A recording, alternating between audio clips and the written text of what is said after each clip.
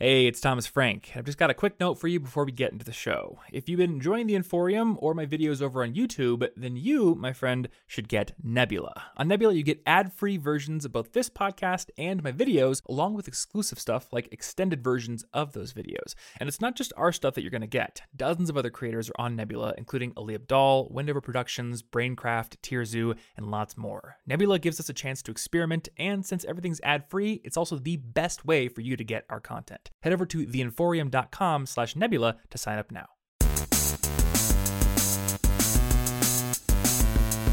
Hey everybody, I'm Thomas Frank, and welcome back to the College Info Geek podcast. And today we have a guest on the show, which actually should be unsurprising because we almost always have a guest on the show. So, But this particular episode's guest is my friend Stefano Gandini, who runs collegetopia.co. And Collegetopia is another one of the best college blogs in the whole college blogosphere thingy, whatever you want to call it, out there. So I wanted to have him on the show because I'm running a college blog.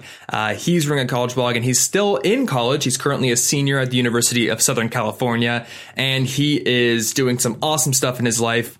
He has won a bunch of scholarships. He was an intern at a big company last summer, and they hired him full time. He was also selected as the only intern out of 147 interns in that company and in the entire nation, actually, to go to a huge conference in Las Vegas. So on this episode, he's going to talk about how he does networking, how he studies better, and also why he enjoys taking freezing cold showers. And spoiler alert, I also like to take freezing cold showers. So if you ask either of us whether or not you should do it, you're probably going to get the same answer. But he's done a lot more research into the topic, so you'll get all that stuff in this episode. But first, if you want to have your questions answered on the show, we do a monthly reader Q&A episode on this podcast. You can just email those questions over to thomas@collegeinfogeek.com.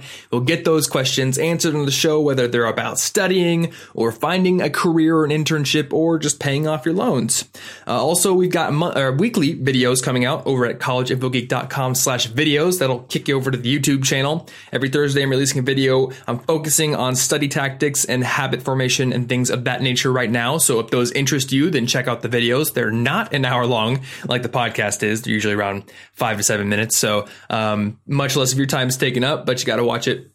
And I do my best to make them interesting to watch. So check that out and subscribe to the YouTube channel. You can also subscribe to this podcast to get the episodes when they come out every single Monday. And the link to subscribe to the show is in the show notes. So CIG podcast, sigpodcast.com is where you'll find that. Just click the episode 44 link with Stefano Gandini, and you'll get the notes. You'll get links to anything we mentioned, any tools, resources, apps, what have you, and also that subscribe link. So that is all I got for this intro. Let's dive into this interview. All right, Stefano, welcome to the show, man. Thank you, Thomas. Thanks for having me. Yeah, dude. So you are one of the few current students that we've had on the show, which is pretty cool. And you've got this awesome site, Collegetopia, which is is it .co or .com again? .co. That's right, .co. And you told me some awesome stories about how you were able to find internships through a different medium than most people do.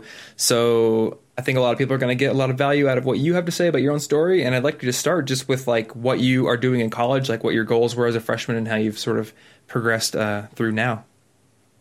Sure. So basically, coming into college, I really just wanted to take advantage of everything that college has to offer. As cliche as it sounds, I saw an opportunity for a fresh start. Because in high school, I was very antisocial. I had a pretty bad attitude towards things. I was very self-conscious about what other people thought about me. I did really well in school and stuff, and I had a close group of friends that I'm still really good friends with today. But overall, I just felt like I didn't really enjoy it as much as I would have liked to. And so coming into college, I really wanted to change that and not have that happen again. So freshman year was a very transformational period for me. I really just started putting myself out there, getting out of my comfort zone as much as possible. And, I started reading a lot of these blogs, Steve Pavlina's blog for smart people. High Existence is another one of my favorite ones.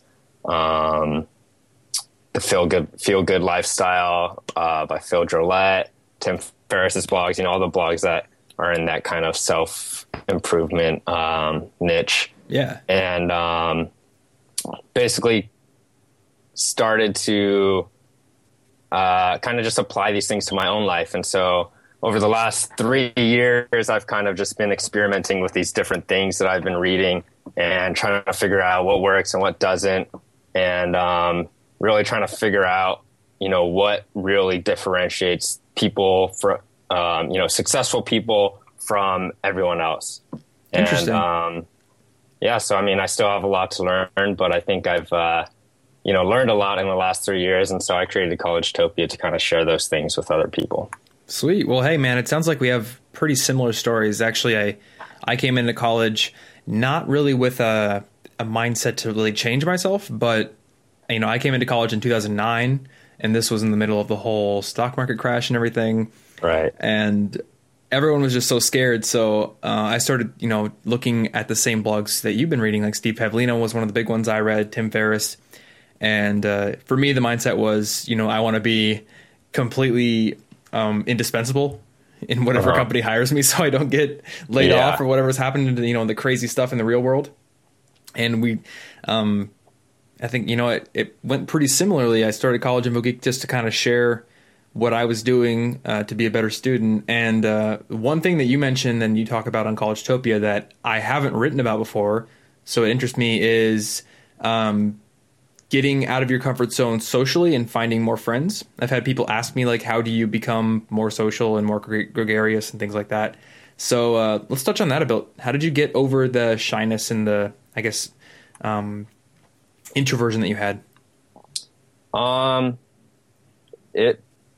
It's definitely not something that happens overnight, and it's, still a work in progress for me, honestly. But it's really just, I think the biggest thing is creating a habit of just getting comfortable with being uncomfortable. And so constantly, putting yourself in situations that are uncomfortable. And the more that you do that, you get, it's still going to be uncomfortable every time a little bit, but it becomes a little bit less uncomfortable. And so, as far as like talking to new people, talking to strangers, a lot of people get a lot of anxiety when they're doing that. But the more you do it, you become less and less anxious when you're doing it. And so, I think that the first step is just really pushing yourself to just start talking to people as much as you possibly can. Whoever, is standing next to you in line or, wherever you are, to try to just strike up a conversation with someone. And for me, also, another big thing was kind of like that psychological barrier of kind of having like a bias against socially, like very social people. I kind of, for me, it was kind of like I didn't want to become like one of those people who, sound fake, and I didn't want to like change the way that I talked. Yeah. And so I think that's something that a lot of people also struggle with, is they kind of don't want to change because they don't want to be that way. Mm-hmm. But I think it's kind of, to kind of reframe the way you think of it. It's less about, changing the way that you are and kind of just focusing more on other people instead of like thinking about, how is this affecting me or how am I acting? You want to focus on the other person and being interested in what they're actually saying and trying to connect with them in some way. And so I think that's kind of a big mind shift or shift in your mindset that kind of changes the way you look at things. Yeah. And I like what you said about not wanting to become that kind of person, or like holding some sort of maybe some animosity towards people that are really social that that's right. not really founded. I don't know about you, but like I am still a huge geek and have always been a geek. And there's like this tendency to see super social people as just like, oh, those are just bros. I don't want to be like right. them. They just party every day. And then, you get to know them and you realize not everyone is like that. A lot of people who are social are still super cool people and smart. And interested in the same things you might be, but they just like to talk to people and they're more extroverted. Exactly. Yeah. I mean, so it's funny you mentioned like the whole thing about like bros. I actually joined a fraternity my freshman year, and so that was something that I had like never thought I would do. It's not something I was planning on doing. Oh, really? And I do consider myself like a huge nerd as well. Mm-hmm. And I'm actually like studying engineering, industrial engineering to be specific. And but joining that fraternity kind of really had a huge impact on me as far as, you know, really pushing myself out of my comfort zone, and as well as getting more comfortable with, you know, different kinds of social situations and things like that. And, you know, like you were saying, you know, there really is a lot more to people than usually appears on the surface. And the only way that you can ever really find that out is if you take the time to actually talk to them. So, yeah, definitely resonate with you on that. Definitely. You know, it's interesting about the fraternity scene, like the Greek community, because nobody can both do their freshman year as a Greek and not. So like you get all these conflicting opinions about whether or not you should go Greek, and like you can't really have a person who knows both like in their formative first year of college. Yeah. So it's you know, it's kind of hard to say. I know when I was a freshman, I was like, I don't want to be in a frat because I don't want to have to do like chores and mow the lawn. And like, I remember I toured one house and they were like, yeah, every Saturday night, one of the brothers has to stand at the top of the stairs here and like watch out for other drunk guys.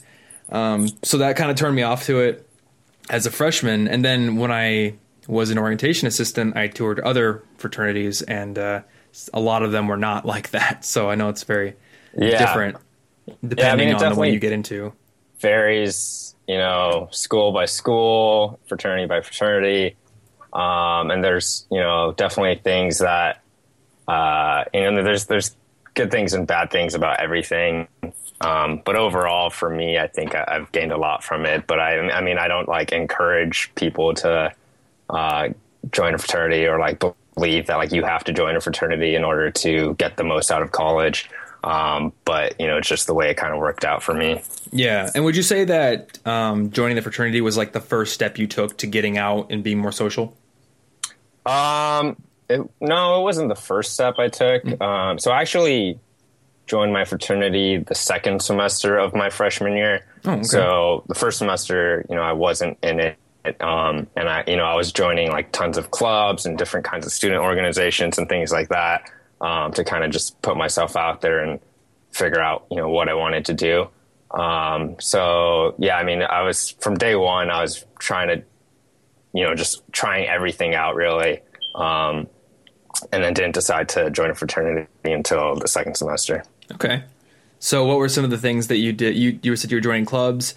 Did you, like do any of the like kickoff stuff during your first year, like the first few weeks? I know my school had tons of those. Like, there was like a big game night and like a big rally for all the freshmen and stuff. And I made sure to go to all of those and made some friends for myself. Do they have those things for you guys too? Yeah. So I definitely freshman year, I probably went to like as many of those kinds of events as I possibly could. And I still try to go to like as many kind of like campus or like, you know, student organization kind of events, anything like that. I think those kinds of events are really crucial to kind of putting yourself out there again, trying to figure out what you like, what you don't like, and also meeting people who have similar interests as your own. So, you know, I've met a lot of my good friends from different kinds of events and organizations and things that I've been to. And so, you know, you definitely don't want to lock yourself up in your dorm room and, you know, just sit on your computer all day. So, you know, I definitely recommend getting out there as much as you can. Yeah. There was somebody who emailed me and they were like, I want to become friends with the kind of people who go out and do cool things and who like volunteer and, who are in like professional organizations, and like, where would I find those people? And I'm like, Probably at professional organizations and volunteers things. That's a good place to start. Yeah, it might be a good place to start. To just, don't sit in your dorm room on your computer all day, which I did plenty of, but I also made sure to get out and do lots of things as well. Yeah. I mean, we all find ourselves at our computers 5 hours later and realize that we've been there for way too long. But hey, man, Steam deals are a terrible curse, okay? I understand. So at what point did you start Collegetopia? Was it during the freshman year or a little later? So I actually started Collegetopia after my sophomore year. After 2 full years? Yeah. Okay. So to backtrack a little bit, so after my freshman year, I had started reading a lot of these blogs. And so when I went back home that summer after my freshman year, I actually did start a blog with one of my friends from high school. And it didn't really have like a clear focus, or like, we didn't really put much time into like planning what we were going to be writing about. And we just kind of started posting like random things, just like about our experiences, and like just really anything went. Yeah. And we wrote like 10 posts that summer. And then when school started again, we stopped writing and kind of just never really talked about it again. And so it basically just like died. So that was like my first run with trying to start a blog, and, it didn't really go anywhere. And then my sophomore year, I kept reading these blogs and stuff. And I was kind of, still wanted to like keep a blog or something going. And it was actually, I think at the very end of my sophomore year, that I came across College Info Geek. And when I read your story, I was actually very inspired, and, I started thinking about starting another blog again and giving it another try. So you actually played like a huge role in inspiring me to start Collegetopia. So I owe you a huge thank you, because, I saw your blog, and, like you said, I think we have a lot of things in common. Mm-hmm. You wrote about like how you started the blog, I think your freshman year in college, and we're able to do this while, working and doing internships and doing well in classes and all this stuff. And so I was kind of really inspired, and I was like, you know what, I'm going to give it another try. And so I think it was like a few weeks after I found your blog, I created Collegetopia. Nice. And so how long has it been going now? Like 2 years or 1 year? So, yeah, I mean, it's been almost 2 years. It's been like a year and a half. Okay. And so basically, like, when I started that summer, I spent like all summer working on it. Didn't really tell anyone about it. And it wasn't until like 6 months later that one of my articles like exploded on StumbleUpon. The article is called "How to Approach." Rule? Yeah, how to approach anyone with the 3-second rule. And so, yeah, you got like 140,000 shares on that one. Yeah, so that one, the first like 100,000 views on that article were like within the first week, and so that happened like overnight, basically. And so after that, I was like really focused on it. But then this last summer, I kind of put the blog on the back burner because I was interning at this global consulting firm, and I was just putting all my time and effort into that. And then once that ended, though, at the beginning of this school year, I kind of revamped it, just got like a new theme and layout for the website and everything. And so I'm writing new content again now. Yeah. So and that's cool. So that was the first article I saw when I looked at the homepage recently, was this 3-second rule. And I think that loops back around to, the bit about being social and meeting new people. So what is the 3-second rule? So the 3-second rule is, you hear about it a lot in like the pickup world, which I haven't really delved into, but I think I don't remember where I saw it. I read it somewhere. And then once I started like researching it more, apparently like it's all over, like in the pickup world. Have you read The Game? How to pick up girls. But basically, the idea is very applicable just to any kind of social situation and being able to, meet new people and kind of get out of your comfort zone. And so basically, the 3-second rule states that if you see someone that you want to talk to, you don't wait any longer than 3 seconds before going up to them and, introducing yourself and starting a conversation. Because if you wait any longer than 3 seconds, you'll probably end up, overthinking it and talking yourself out of it and not saying anything at all. So with that 3-second time limit, you kind of force yourself to just go up and just say something. And the idea is that, it doesn't really matter what you say. Once you kind of break the ice and say something, the conversation will kind of just flow from there. Yeah, you're already on that path at that point. It's like no going back. Sorry, what was that? I said you're already on the path at that point of like you're in the conversation. Yeah, you can't really go back from there. Exactly. Yeah, the hardest part. Sorry, go ahead. Oh, I was going to say I really like that rule. What was the hardest part you said? The hardest part is always just starting, and that's with anything, I think, not just, starting a conversation, but, doing a homework assignment or starting a big project.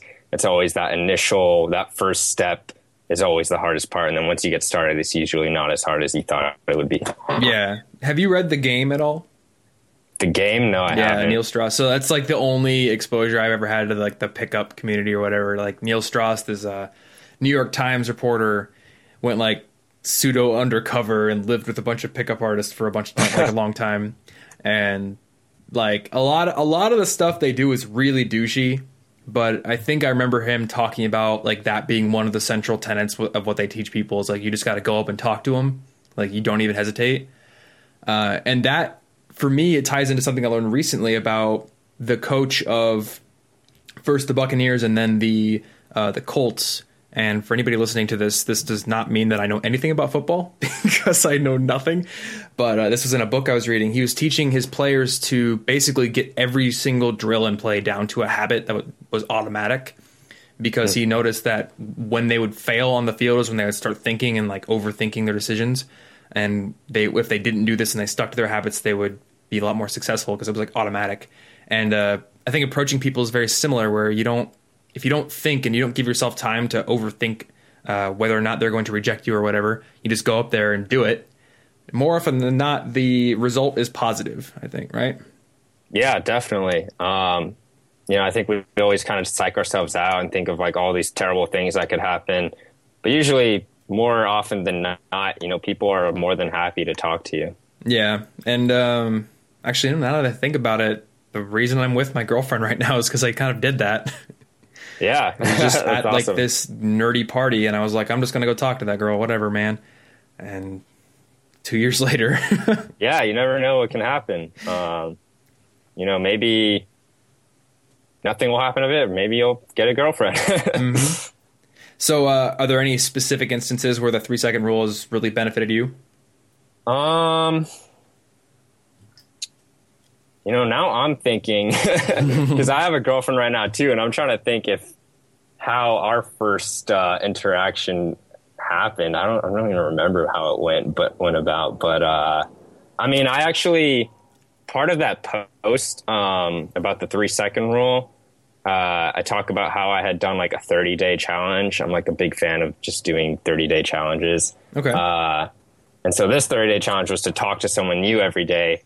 And I actually failed. I didn't talk to someone new every day. Okay. I think I talked to someone new for like 17 or 18 days or something like that out of the 30. Hey, that's pretty good. In those 18 days, I probably met like more people than I had met like that entire school year, just because like I was making a conscious effort to go out and just talk to people. And so I met tons of people that month, and I'm still in touch with some of those people now. That's awesome, dude. And like, don't feel bad that you didn't complete the challenge. I was reading some quotes by Cicero the other day, and I think one of them was like, somebody who aspires for something great should not feel bad if they fall, a little bit short. And that makes a lot of sense to me. Like, you probably wouldn't have gone and met 17 or 18 new people if you didn't try for 30. So it's a net positive result in the end. And you talked about that you did a 30-day cold shower challenge in there too, I think. Yeah. Did you actually get so all 30 for that one? What was that? Did you actually get all 30 for that one? Yes, I did. That one. I actually take cold showers almost every single day. I very rarely take hot showers. But yeah, that started out as a 30-day challenge. And that's also another one of my like most popular posts on Collegetopia. Basically the idea with that again goes back to kind of forcing yourself to get comfortable with uncomfortable situations. And so, you know, by willingly putting yourself into, you know, this very uncomfortable, you know, freezing cold water every single day, you kind of develop this attitude to kind of just put yourself in any kind of situation that, you know, might seem, you know, scary or might seem difficult or might seem uncomfortable, and just go for it. And so, you know, it started out as a 30-day challenge, and it was just, I just felt amazing after I finished it. You know, that first cold shower was freezing. Like I literally thought I was going to die. I was like panting and out of breath. My heart was like pounding. I thought I was going to die of hypothermia. But after I finished that shower, it was very, very rewarding experience for me. And so I did it for the rest of the 30 days. And after those 30 days, I just felt like a completely new person. And so now I basically take cold showers almost every single day. You know, every now and then I'll take a hot shower. But I try to avoid hot showers also because apparently hot showers are also have some pretty bad health risks. Because of the heat from the water, like the chlorine in the water, when the water's heated, becomes volatile. And so it releases these chemical toxins that are very unhealthy for you. Interesting.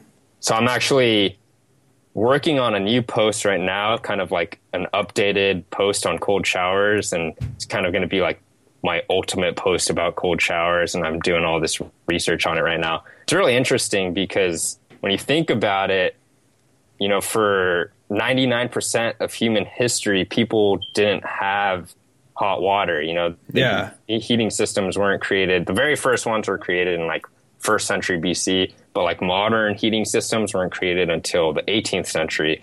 And so up until that point, you know, people showered in lakes and rivers and oceans and stuff, which was all, you know, very cold water. And so from an evolutionary standpoint, hot water is a very new and unnatural phenomenon. Yeah. Yeah. So we're recording this in November. But by the time this goes out, last week's episode was with Joel Runyon, who is like the cold shower dude, apparently. And we talked all about like this commitment to just getting uncomfortable once a day, which I think this is like the main reason that you did it. But I actually take cold showers every day too. I do it for a couple different reasons though. So for one, I'm impatient. I don't want to wait for my water to warm up. But two, and maybe you feel the same way, like when you get done with a cold shower, at least for me, I feel amazing. Yeah. Like my skin being super cold, I just love it. I love the feeling. So like being in the shower sucks. Yeah, whatever. But when I get done, it's just like, oh man, it's just like the most refreshed feeling. It's incredible how good you feel after. I took a cold shower right before we started this podcast.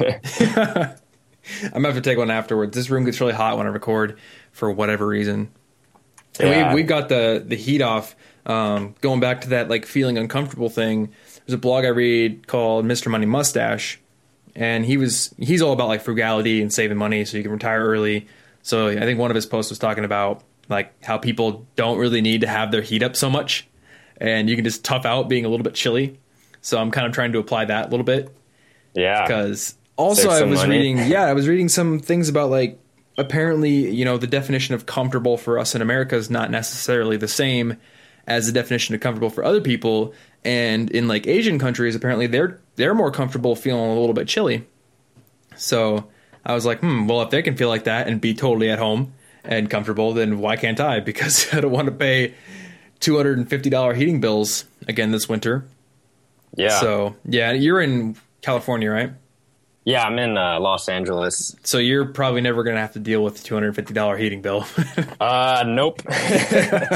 But yeah, I mean, like you were talking about, like, different cultures having like different comfort, like levels. It's really like a muscle, like being able to build, as you push yourself to different levels of discomfort, you kind of build this like muscle for being able to handle more extreme levels of discomfort. And I think even like with cold showers, after like I did that 30-day cold shower challenge, now it's like, now that I've been doing it for so long, your skin like develops a resistance to that coldness. And so but actually I have noticed like it feels significantly less cold now than it used to. And so that's also part of the reason why every now and then I will, take like hot showers or warmer showers. Because then when I go back to taking cold showers, that initial shock feels back to like the first time I ever took a cold shower. Because you kind of build that tolerance level. So when we were kids, actually I kind of still do this sometimes, but definitely when we were kids and we'd stayed in hotels, we'd like chill in the hot tub for 30 minutes and then go jump in the pool. You ever done that? Yeah, I've done that. It's fun. I freaking love doing that. And people are always like, oh my God, I couldn't do that. But the one thing I haven't done is a polar plunge, and I want to do that sometime. Is that like the frozen lake plunge or something? Yep. Yeah, you go like I guess they maybe they break up the ice or do it like once the ice is melted, but the lake is still super cold. You like do a swim across it. They do it here at Iowa State, and I never got into it. Oh, really? Yeah, because there's like they call it Lake Laverne. It's definitely just a pond, but they do a polar plunge there every year, and every year I've been busy during it. But maybe I can find some time to do it. Got to make that a priority. Yes. But so I like what you said about like building this tolerance to being uncomfortable. I'm sure that approaching new people like trying to meet someone new every day probably built that tolerance as well. And for me, that was a big thing because I would go to like conferences or, networking events or like career fairs even. And at first it was like so freaking scary to go talk to somebody, even if they were a recruiter standing there looking bored. Like, I don't know. It's so hard to go up and talk to somebody, especially when you are faced with the prospect of like pitching yourself as a potential employee. But it's not that hard now. And I think with practice, like it just becomes easy, just like taking a cold shower. And I'm guessing that's probably the same for you, right? Yeah. I mean, it's still always a little bit difficult. Like that feeling like is never going to completely go away, I think. But it definitely becomes a lot easier the more you do it. Yeah. So you mentioned this conference you went to that eventually led to an internship, right? So it's kind of the other way around. So I had an internship. Oh, okay. And I was invited to attend these conferences in Las Vegas as an intern. And so I was the only intern out of 147 interns in the nation that was selected to attend. Now that's pretty cool. So you're doing pretty well as an intern right now, or we're doing pretty well as an intern. And it was you said it was with a consulting firm, right? Yeah. So pretty prestigious program. Yeah. So it was a really great program. So this was last summer, summer 2014. I was working at this global consulting firm, and it was a really, really great program. I learned a ton. I was very fortunate to be able to attend those conferences in Vegas. And overall, I just had a really fun, great experience. Cool. So let's wheel back a little bit. What was your process for getting this internship? What did you do to land it? It was pretty standard as far as my application process. I just applied through my university's career center website. Okay. Got an interview. So my first interview was on campus, and then there was a second interview at the company's office downtown Los Angeles, and that was a full 8 a.m. to 2 p.m. full day interview kind of thing. They take you out to lunch and everything, and then I got the offer. Nice. So you didn't really do anything special, did you do any practice interviews or get your resume reviewed, that kind of stuff? Yeah, I definitely like went to like a few mock interviews, and I spent a lot of time preparing for my interviews. I've written a few posts on like interviewing tips. I have like a 3-part series on like preparing for the interview, like what to do during the interview and the follow-up of an interview. And so those are all very, very important aspects of any application process, I think. And I've gone through a good number of interviews before this point, because I've had a few different jobs and internships already. So I was pretty comfortable and confident going into these interviews. Sweet. Yeah, for me, I know the big thing for interviews was doing practice interviews, where they would just have them available to sign up for at the Career Center. And there's just no pressure when you go to those ones. So it was really pivotal in like kind of shifting my understanding of an interview from like a test, like an exam almost, to viewing it as just a conversation between two people who want to help each other out. Even if the one person represents a giant organization, like that's still kind of what it is. Yeah.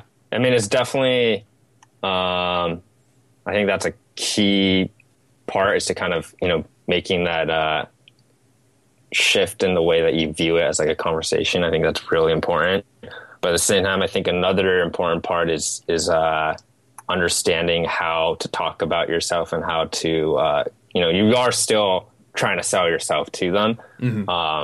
So some of the stuff that I've written about in those posts about interviewing is like how you kind of talk about yourself and your skills and your experiences, and, any kind of, relevant work experience. And a lot of the times, you might think that your past work experiences or your past, involvements on campus or things like that might not be relevant, but usually you can kind of put a little bit of a spin on it or tweak it a little bit to kind of talk about how, maybe the skills that you learn from that are applicable to this different kind of job that you're applying for, even if they're very different things. It's, at the end of the day, a lot of the skills still carry over. Yeah. Like if you were in like student government or something, you weren't consulting on ad designs for General Mills or something, but you were communicating and probably writing emails to people and directing people, and skills that, like you said, they transfer over to any number of different specific jobs or projects. Exactly. So you said you were the only intern to go to these conferences in Las Vegas, which means that you probably were impressing your bosses. So what were you doing to stand out as an intern once you actually got the job and started? So, I mean, there's probably a number of different things I'd say. One of the biggest things probably for me was that I developed a very good relationship with my peer advisor. So through this internship program, we were assigned multiple advisors. So it was like a formal mentor program. Yeah. So I had like a peer advisor, a career advisor, and an executive advisor. And so they were all at different levels. The peer advisor was like a recent hire. Executive advisor was higher up, and the executive advisor was a managing director, which is like the highest level you can be within the company. And so my peer advisor was a really smart guy, and he gave me a lot of really helpful advice and just helped me a lot throughout my internship. And so I developed a very good relationship with him throughout the internship.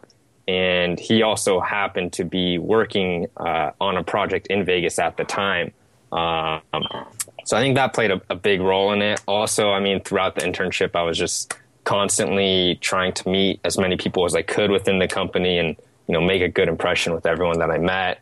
I asked a lot of questions and just try to learn as much as I possibly could from every project that I was on. It was a combination of all of these things, I think. And then also, I had expressed interest. So these conferences were focused specifically on IT security. And so that's like a specific solution that the company offers. And it wasn't the solution that I was actually in. So I was technically in their internal audit and financial advisory program. But I had expressed interest to the HR manager about wanting to kind of break into that practice. And so I think it was a combination of, me expressing interest and reaching out to people and, developing a good relationship with my advisors that, they decided to extend an invitation to me. Cool. So is IT security still something you're interested in after going to the conferences? Yeah. So I actually, at the end of the internship, I got a full-time offer. So I accepted that offer. Nice. Congrats, dude. Thank you. So after I graduate, I'll be working there full-time. And those conferences definitely had a huge impact on my interest in that field. I think it's like a huge industry right now that's really growing really fast all over the world. So I'm like very interested in IT systems and how they, incorporate into systems, and really they surround every part of a business. So that's what I'll be doing after I graduate. That's really cool. So you actually started out in your internship in something that was not really IT related. And then from expressing interest and making relationships and going to this conference, now you got a full-time job in the like the exact department that you wanted. I was in an IT position. It was just in a different practice. So because it's a consulting firm, they offer a bunch of different practices. Okay. And so as an intern, I was in the internal audit practice, but on the IT side. And they have a separate IT security practice that is a little bit more specialized. Okay. So usually like the way it works is they'll start people off in the internal audit practice just to kind of learn like the basic, because it's a little bit more straightforward. And so you're kind of learning like the methodology and the terminology and things like that. And then you can kind of branch out and specialize into something else. And so I'll be specializing hopefully into the IT security practice once I start. Cool. So do you know what specifically you'll be doing in security? Like pen testing or just like evaluating? So they do some pen testing, and they do a lot of compliance stuff as well. I don't know if you've heard, there's like SOX and like all this other stuff that's not as exciting, but they do like pen testing and change management and just general security of systems, which honestly, like I feel like I know nothing about. Like I have so much to learn, but this summer, I mean, I learned a ton, and they're like very, very helpful with me and like willing to teach me everything I need to know on the job. So I'm really looking forward to it. Awesome. Yeah, that was kind of the same feeling that I got when I started my internship. I was like, oh, I'm so interested in IT. I know things because I work in the computer support center. And then I get there and do absolutely nothing about anything. It was weird to me because like I had expressed interest in computer networking, and they hired me for that. And I was like, oh, well, apparently I must know what they're going to have me do. I must know at least some of that. Nope. Not a clue. But like you said, my coworkers were super, super supportive. They taught me everything I needed to know. Within like 4 weeks, I knew basically whatever I needed to know to do my job. But it's interesting that you come in and like the company's willing to hire you even if you don't know anything about what you're going to be doing. They just want to see like the commitment to learning and that you're like on the right path.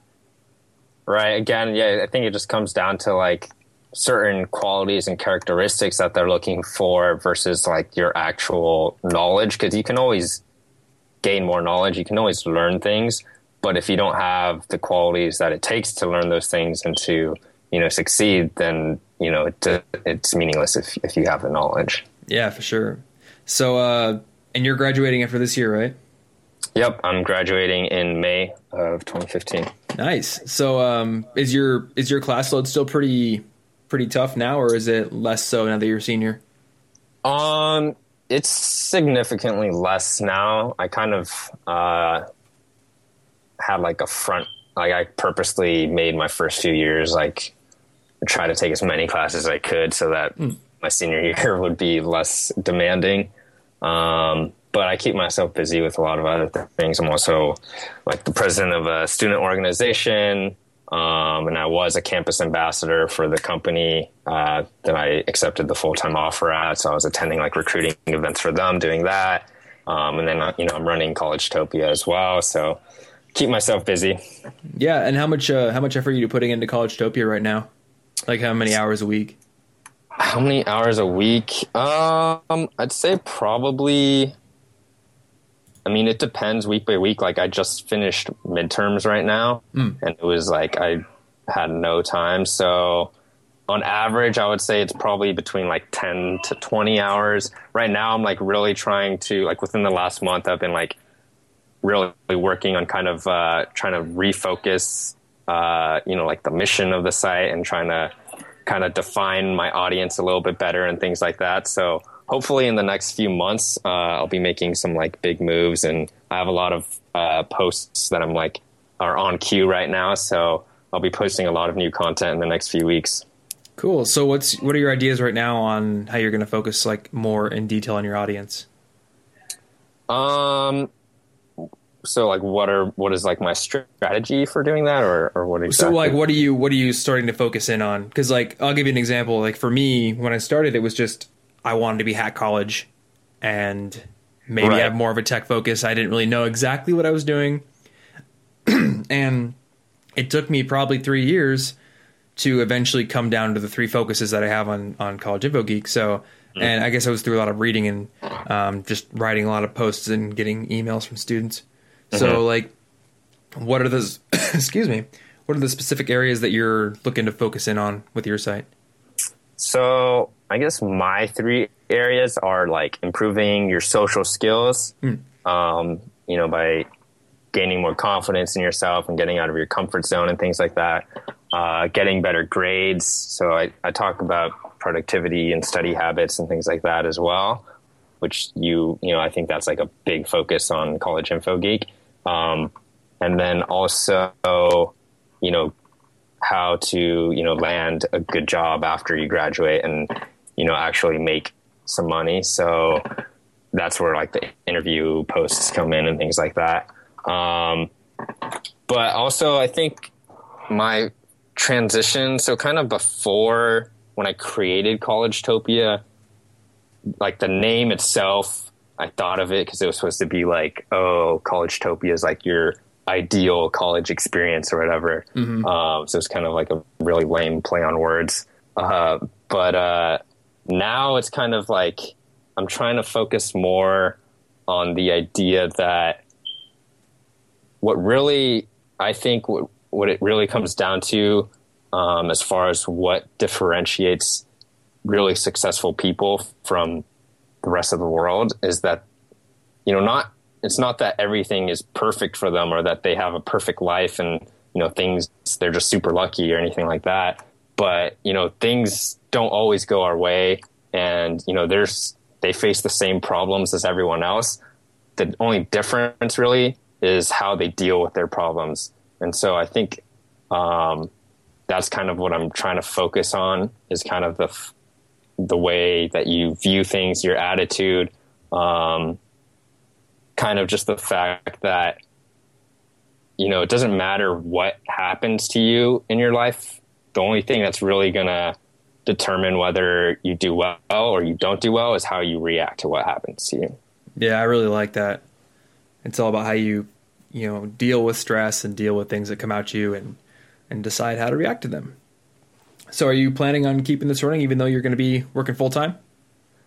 Yeah. So, I'm reaching that point where I'm like reaching that crossroad. I think I will, for now, like that's what I'm planning on doing. I really enjoy working on the site and writing the content. And it's also like a big part of it is a big part of the reason why I started it is also just to like keep myself accountable. So, while I'm writing all these things on like how to be successful, it kind of like reinforces it for myself. And, I can look back at them and kind of remind myself that I need to do these things that I'm actually writing about. Yeah. So it's kind of like a personal thing as well. But, the fact that, at this point now people are actually reading it and like, I realize that people are benefiting from it. That's also very motivating. So for now, I do plan on writing, on continuing to write after I graduate, I might, make a shift in the focus, because obviously I won't be in college anymore. But I mean, even right now, I feel like it's not solely for college students. Yeah. Again, it's kind of like, it doesn't matter what college you're at, or even if you're not in college, no matter where you are, it's kind of up to you to make the most of it. And so that's kind of very applicable, I think, to anyone. So Yeah. I don't know. We'll see. Yeah, I think that you and I have a similar writing style where we don't just focus on college specific things. Like we both have college in the domain name, but like if you look at the last 20 articles on your site, last 20 on my site, like most of them could be on a site that didn't have college in the domain name and could apply to somebody not, who's not a student.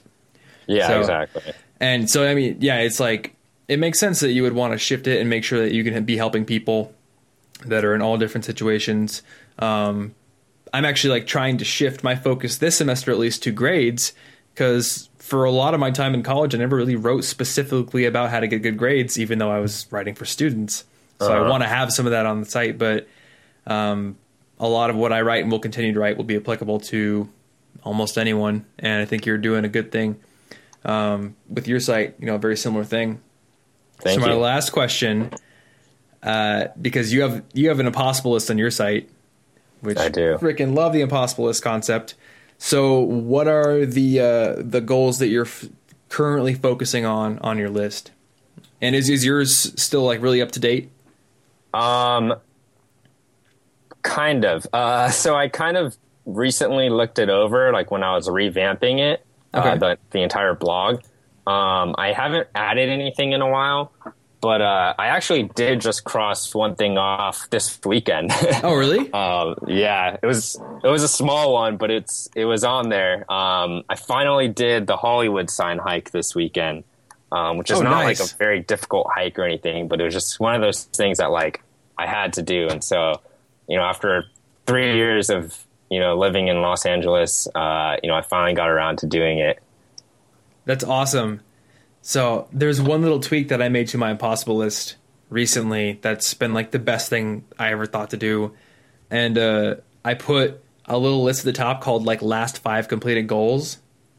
Because I mean, my list is pretty big, and when I look at it, and I can't really tell like what's been completed last, and it doesn't really show me that I'm making current progress right now.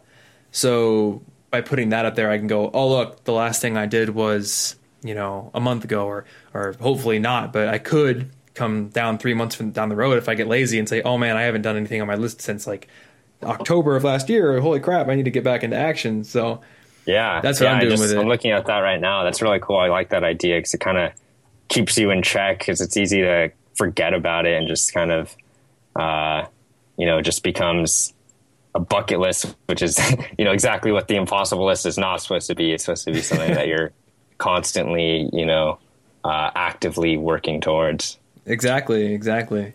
Yeah, I like that a lot. Well, hey man, I'll be keeping an eye on yours as well, because I like to get inspiration from other people's impossible lists and just see how they're progressing. So, are you reading any books right now? I actually have a huge list of books that I want to buy from Amazon. And I actually just came across this video from a guy named Tai Lopez. I don't know if you've heard of him. I'm not sure. Have you heard of him? I don't think so. Okay, so his name is Tai Lopez. His website's like tailopez.com. Really cool site. I just came across it like a few weeks ago. And he has a video that's called How to Read a Book in like 10 minutes or something like that.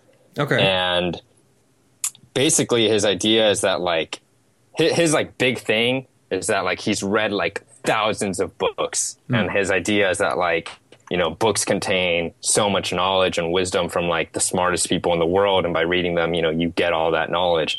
And so basically he just like tries to read as much as possible. And so after watching that video, I got like super inspired to like read more. And so I have this huge list of books that I want to read now. But to answer your question, the last book that I read was called Meditations. And that was actually over summer. I haven't read anything since school started. Oh, is that Marcus Aurelius?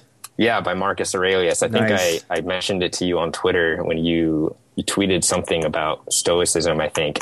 Yeah, I need to read it still. Yeah, it's a really good book. It's kind of dry. I mean, it's like written in like the ancient times, like, but the ideas are really, really great. And Stoicism itself is a really awesome philosophy if you haven't read up on it. And so that was the last book I read. Like I said, I have a huge list of books that I'm hoping to get to. And yeah, I definitely recommend checking out Tai Lopez. I think you'd like his stuff a lot. Yeah, I'll check it out. Dude, if you have 15 minutes a day, we've got well, I guess the challenge will be over by the time this episode goes live, but we have a guild in Habit RPG, and I'm doing a 15-minute a day reading challenge. I think we have like 5 or 6 people in it right now, which is pretty cool. So But it's how does that work? if you're in the guild, you can just join the challenge, and then it puts a daily on your dailies list. So I just made a daily of read for 15 minutes. And okay. then So- whoever, like, I think among everyone who does it every day, I'm going to pick a random winner. But I'll do more challenges like this going forward. But it's keeping me accountable to read every day. And I've been reading The Power of Habit recently.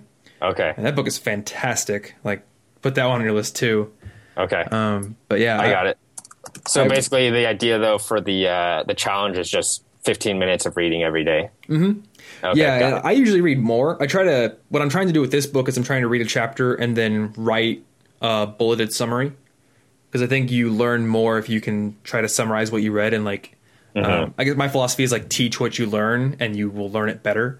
Definitely. So I'm just like forcing myself to write a summary of every chapter I read, which is tough. But since I have this challenge on the list and I know other people are doing it, I'm going to keep doing it too. Yeah. I mean, that's the tough part with reading is like, you know, you're always like, oh, I don't have enough time and it takes too long to read a book. So that's why Tai Lopez, his idea is that like, you know, his video on how to read a book in 10 minutes, basically, I'll just give you a real quick summary on what it says. Basically, he basically like skims the book 3 times. So the first time is just like a super quick skim. Like you read like the cover and the back cover and maybe like the first, like the table of contents, and just to kind of like get an idea of what the book's about. And then the second time is like a little bit more in depth. You'd kind of skim through the chapters, maybe read like the first page of each chapter or something like that. And then while you're doing that through your second skim, you like note chapters or pages that you would want to go into more depth and actually read like word for word the third time around. So then the third time around, you just go to those specific pages that you marked and maybe read like 1 or 2 or 3 pages of those passages that you marked. And basically, once you've done this, the idea is like you've got the main idea of the book, and you've essentially like downloaded this book into your brain, and it's kind of like in your library, so that you know you might not get that much out of it from that first time reading it, but if later, you know, a month later, and you come across something that reminds you of that book, or like you need something from that book, you remember that you have that book and you go back to it and kind of remind yourself of the things that the book talks about. And so it's kind of an interesting concept. Probably not something you would do for every book, but I think for certain books where you're kind of just trying to get like the main idea, it's a really great concept. Yeah, that's interesting. I'll have to check it out. Speed reading has been something that's interesting to me, and you know, I've been reading more about it, and I think like for certain things that you want to get like just the gist of, it can work really well. But if you really want to learn something in depth, then you have to kind of dig into it and be a lot more deliberate and do your notations and marking and summarizing, all that kind of stuff. But I'll definitely look up that video and probably link to it in the show notes, because it would be useful for certain things, especially books that you just want to kind of zoom through. Yeah. Not your textbooks. Yeah, I'll definitely check out that guild thing. Is that on your website? Yeah, so let's see here. If you go to if you're in Habit RPG, then like you can search for the guild College Info Geeks, but I can send you a link personally to it, and I'll make sure to link to it in the show notes of this episode as well. Cool. I made a Habit RPG video, and I think I linked to it on there, but I should link to it elsewhere as well. Sounds good. Check Awesome. Well, hey man, this episode has been awesome.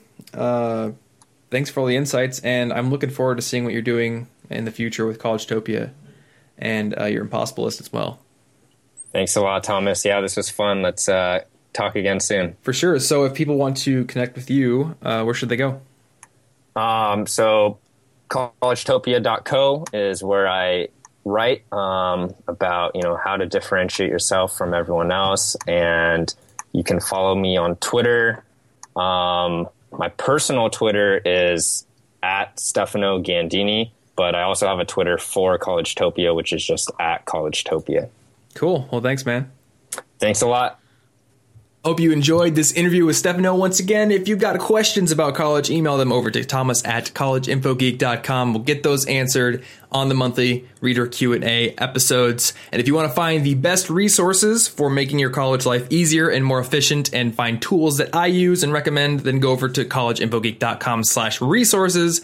That's my resources page. I put up all my favorite stuff on there. And there's also a link to the essential reading list for students. So if you want to find my recommendations for books you should read that can make your college life better, then head over there and check out that list as well. It's linked right off of the resources page in the sidebar. If you want to subscribe to the show, you can do that over at the show notes at sigpodcast.com, episode 44. And you can also leave a review on iTunes if you want to be a really cool person and earn my everlasting appreciation. You can do that, and there are instructions on how to do that linked up in the show notes. So that's it. Next week is going to be another Reader Q&A episode, so don't miss that. And until then, stay cute. Thanks for listening to the College Info Geek Podcast. Grow your brain even more at www.collegeinfogeek.com.